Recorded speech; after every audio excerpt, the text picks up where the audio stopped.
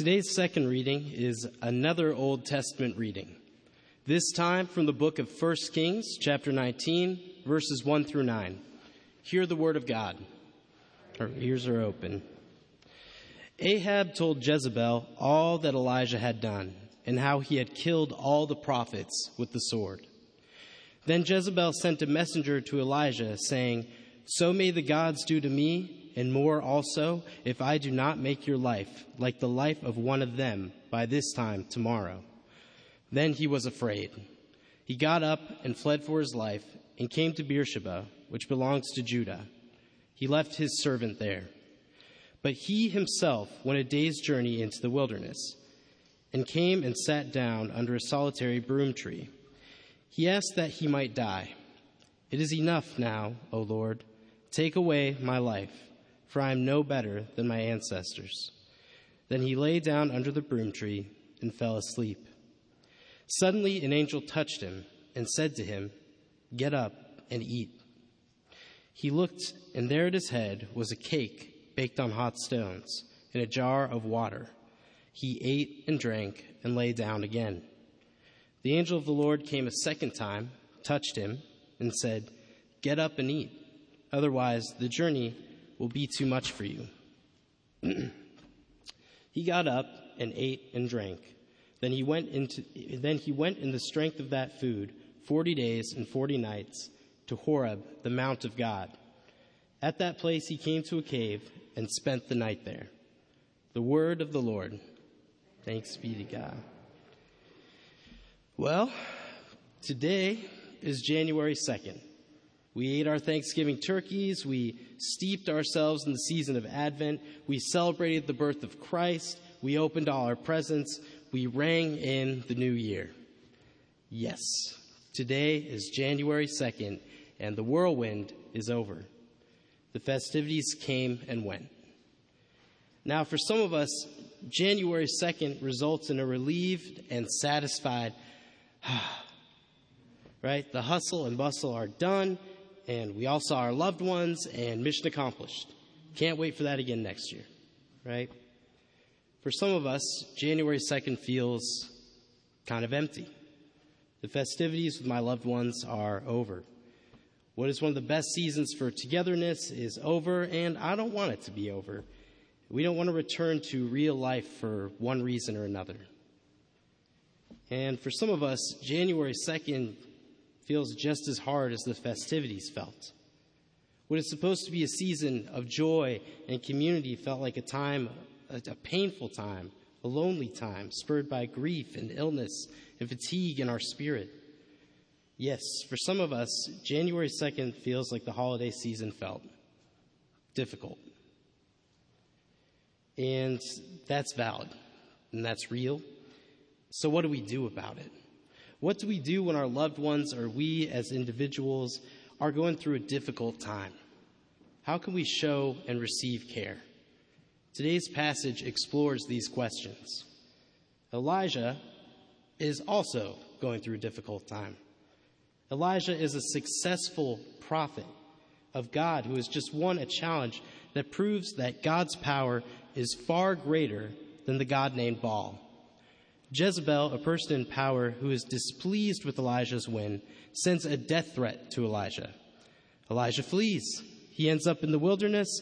He sits under a bush. He calls out to God, and he wishes for his life to be taken away, and then falls asleep.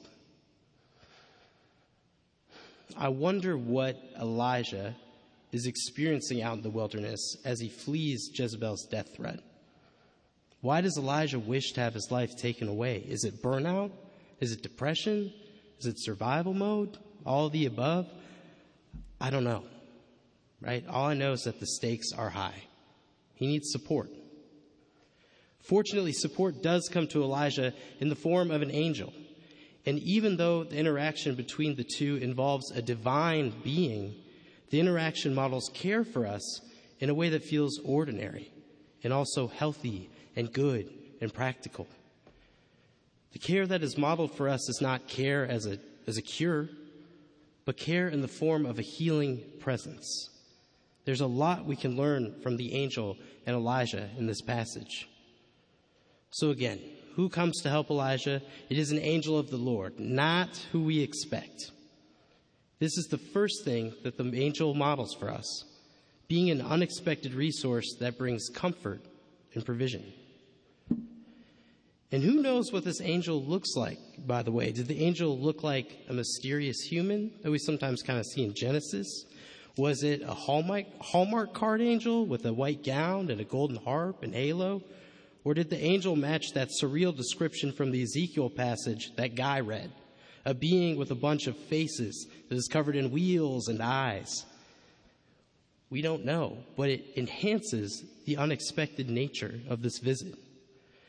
We too can be an unexpected supportive figure. We can get out of our context and be resources for all kinds of people. Unfortunately, there is a world full of people who are hurting.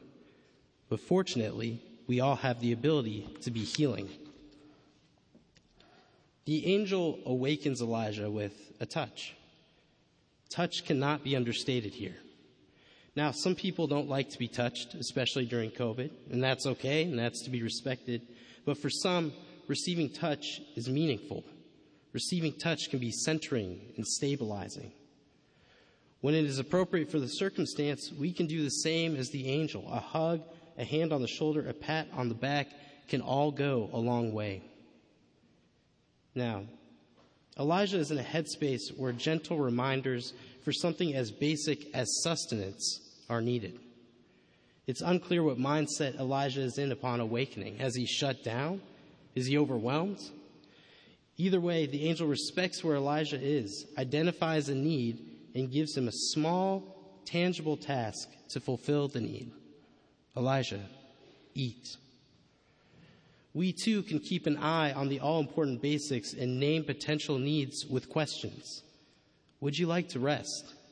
Hey, I baked you some bread. Would you like to eat some? Does a sandwich sound good to you right now? May I pray with you? Is there anything specifically you would like me to pray for? Also, the angel gives Elijah space. The angel does not talk to fill the silence or force Elijah into conversation or coach Elijah with the next step of all the things Elijah should be doing because the angel is divine and Elijah should just listen up. And no. When Elijah is done eating, the angel lets Elijah sleep again. Finally, reflecting the grace of God, the angel freely gave to Elijah without expecting anything in return. The care is not conditional. Even when the angel visits a second time, the angel does not provide an expectation, but provides a reason for care. You need to eat today so you can handle the journey ahead. When someone is hurting, we too can give freely. We can give our time. We can devote prayer. We can help find resources such as affordable therapists. And if we have the means, we can give monetarily with no expectation to receive anything in return. But maybe today you don't relate to the angel. Maybe today you are in a place where you relate more to Elijah, who also models care for us. The first thing I noticed the vulnerable and exhausted Elijah modeling for us is rest. Elijah sleeps a lot in this passage. When we are in the wilderness and it feels like we have little to no options, it's okay to rest. Another thing we see Elijah do is allow himself to feel what he is feeling. He cries out to the Lord. It's okay for us to cry out, right? In fact, it's good to cry out to name what we are feeling because as we see in this passage, there are beings out there who will meet us where we are at. No matter how we're feeling, no matter what wilderness we are in.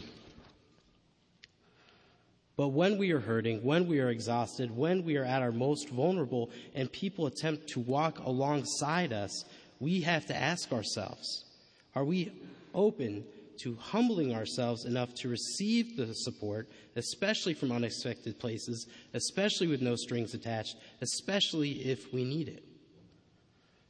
These are circumstantial questions, but in Elijah's context, he says, yes. Yes to humility, yes to support, yes to the unexpected, and yes to grace. It's not always easy to say yes to these things, especially for a successful prophet like Elijah. But that's kind of the point. Elijah, a successful prophet who appears to be put together, who appears to be in tune with God, was also not immune to the feelings of desperation he felt. No one is immune to those feelings. No one is immune to feeling alone and the need to cry out. We are not alone. God is with us. God hears our cries, and I have faith that people will too. So let us go out into the world providing and accepting provisions that can help us go a little bit further on our journeys. Let it be so.